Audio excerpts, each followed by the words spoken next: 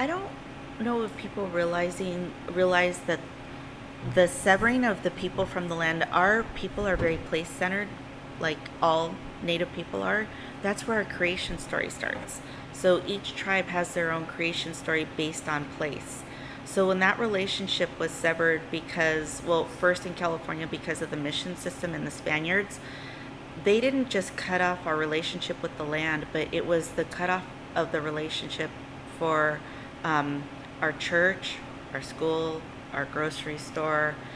And there's so many oral histories and stories of people saying that they knew where to get certain native foods or they knew where they could hunt certain animals and all of that. So that entire ecosystem was completely cut off.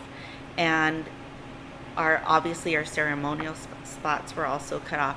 So all of that had an impact for generations.